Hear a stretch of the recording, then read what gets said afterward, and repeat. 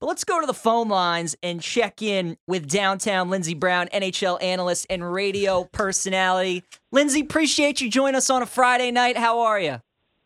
I'm doing well. There's no place I'd rather be than with the BetMGM Tonight crew, no matter who's sitting in the big chair. Love that. Lindsey, well, as you know, we have the Winter Classic coming up on New Year's Day. How are you feeling about this Penguins-Bruins matchup? Well, it's weird because it's not on New Year's Day, guys. Like, that's where it always is. Like, it's always on New Year's Day, but now this year it's being played on the 2nd of January, which is really weird to me. But the Bruins are playing on New Year's Eve against the Sabres, and then the Penguins are playing the Devils tonight. So that's a little bit of a wrinkle in an otherwise kind of familiar matchup because you have, two teams that have been staples for most of the millennial-aged fan base. You have Sid the Kid, you have Patrice Bergeron. It's a multi-dimensional field for that millennial generation, when two-piece hockey sticks were still a thing. And so these teams are really familiar with this situation. You got outdoor classics, you got winter classics. And so I think it's just going to be an all-around scenic day, but a day that is usually a day earlier. Lindsey, when you go and play in Boston, you understand the atmosphere that you're expecting and the history that's in that arena. What are you expecting atmosphere-wise when you're playing in Fenway? Is there going to be that much more of a home ice advantage for Boston, or do you think it's more maybe potentially leaning towards Pittsburgh just based on kind of the gimmick of the Winter Classic? Well, I would definitely expect some graphic gestures and language. I mean, that's just going to go with anything in the greater Boston area. But the Penguins are kind of a lost team right now. And the Bruins, I'm going to even kind of out myself because I was expecting a down year for them. I didn't really buy into Marchand coming back from his injury early. I thought Bergeron's contract situation, you got a new coach in Jim Montgomery. I was like, you know what? Maybe the Bruins miss the playoffs this year. Maybe they get bumped out. And then what do you know? They respond with being the best team in pretty much every statistical category across the league. They only have 4 losses. I saw somebody tweet the other day that they have more losses in Ontario than they do in Boston this year. And the Penguins, they just blew a lead a couple nights ago where they led 4-0 going in the first period, and they end up losing 5-4. Now you have big-time names like Sid the Kid and Evgeny Malkin and Brian Rust. They have a pretty even spread out of the offensive production, but they're so streaky. They've lost. Let's see here in my notes. They had a 7-game win streak that preceded their last 5 of 6 that they've lost, and they've lost 3 in a row. And so they're just trying to find their identity. They're a hard-working team.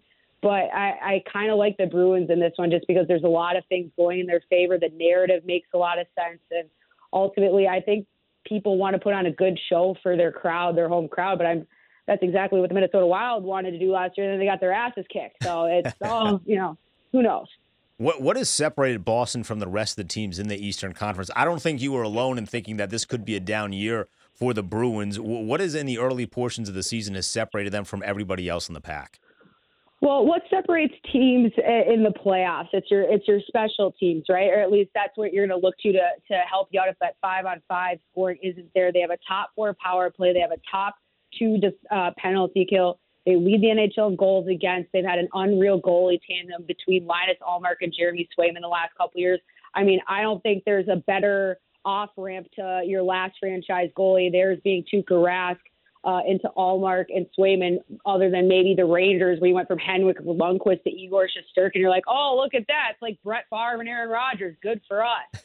And so it's the Bruins are just a team that seems to be playing with a little bit of unfinished business. We don't know how much longer Bergeron's going to be playing around, or at least this core is going to be at that level. And then David Pasternak's contract situation is still very up in the air. And I honestly think some of the adversity that the organization brought into the team's room earlier this season also kind of helps solidify, a culture there and what everybody's there for and how Bod and everybody else. It just seems like they're the most team-friendly from person to person across the league. And so I favor teams with cultures like that.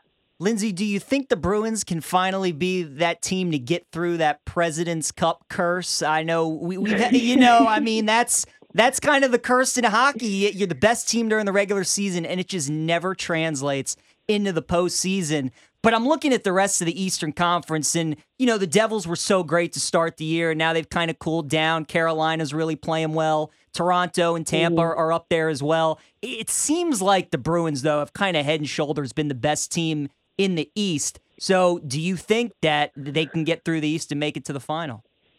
I think they certainly have that, and I think they have that goal for themselves. I think Carolina's a really interesting team because I think they've underperformed in the playoffs the last couple of seasons, and they've obviously really remade their defensive core. But they have Svechnikov, who's kind of flown under the radar. You have the talent, the stable of talent that they have, and I'm a huge believer in Rod the Bod Brind'Amour. And so I just think there's a lot of parity in the Eastern Conference, but the Bruins are kind of in that class above everybody else, so you're waiting to see who beats up on each other. I'm not a huge believer in the Devils quite yet. I think they're early, but I was a big believer in the Rangers last year, and so maybe they're this year's Rangers in terms of like, oh, we're finally realizing our potential and getting some goaltending for once. That's been the big difference for the Devils this year. Do you like Carolina tonight? They're hosting the Panthers. They're 1.5 goal favorites. Do you like the Hurricanes tonight? Ooh, at home, they're in Carolina? They are in Carolina, yeah. I do like the storm surge. Florida's just weird. They're streaky this year, but they, when you trade away Mackenzie Weegar and Jonathan Huberdeau, that's a lot of, middle six and defensive scoring. And so I think they're vulnerable this year. I don't think they're going to be as good as they were last year. And, they didn't have a great playoff season to begin with. So you better figure it out by the time the end of the season rolls around. But yeah, I'd take Carolina tonight. Lindsay, I want to talk to you about some of the teams in the West as well. Colorado, obviously, they've struggled a little bit this season, currently a wild card team. Are you worried about them at all, or are they just the kind of team that they just need to get in and they're going to be as tough and out as anybody in the postseason? Well, I worry about them because, they have all the talent in the world, but are they healthy? And how banged up are they? When these guys play so many playoff seasons long, and the miles they put on their body in those games and the manner in which those games are played. You had Nichushkin getting rolled out on a like one of those push carts following the final last year, and Landeskog's been out. Nathan McKinnon gets banged up because he plays the game like a bulldozer, and so it really is largely dependent on their health. And then goaltending is a huge question as well. Alexander Gorgiev, who's a great netminder, I think he's incredibly athletic, but he's got spider monkey vibes. And so he can kind of explode off his post a little bit too much. And so guys can get pushed out of the crease, kind of like Logan Thompson does in Vegas when he's not tracking the puck as well. And so I still like them a lot because, they got Cale Makar, guys. Like, it's not even fair. And so as long as you have that little belief in them, you have guys down the middle, and hopefully they can find somebody to replace Kadri at the trade deadline. They're as dangerous as anybody else. Lindsay, we're creeping up on around the halfway point of the season. When you look at the Western Conference, who do you think the best team is? That's a tough question for me to answer right now, guys. Because we're at that point of the year where I call it the January abyss, where there's just as much hockey in front of you as already has been played. And it feels like we know stuff about people, but then the minute we think we know stuff about people, they go on losing streaks. Right now, for me, the toughest team that play is the Dallas Stars. And I haven't had a chance to watch a lot of their hockey as of late, but I know this team likes to play low-scoring games, but then they accidentally get in high-scoring games because they have a talent like Jason Robertson on their team. And that kid is unbelievable. If I had to pick somebody to build my NHL franchise around in terms of, under 26 years of age, he is one of my top players because he is just such a motor around the net. He doesn't let up. You'd be surprised how many people just kind of ease up a little bit around that net front. And I think he gets a lot of that in terms of the example that Joe Pavelski sets there.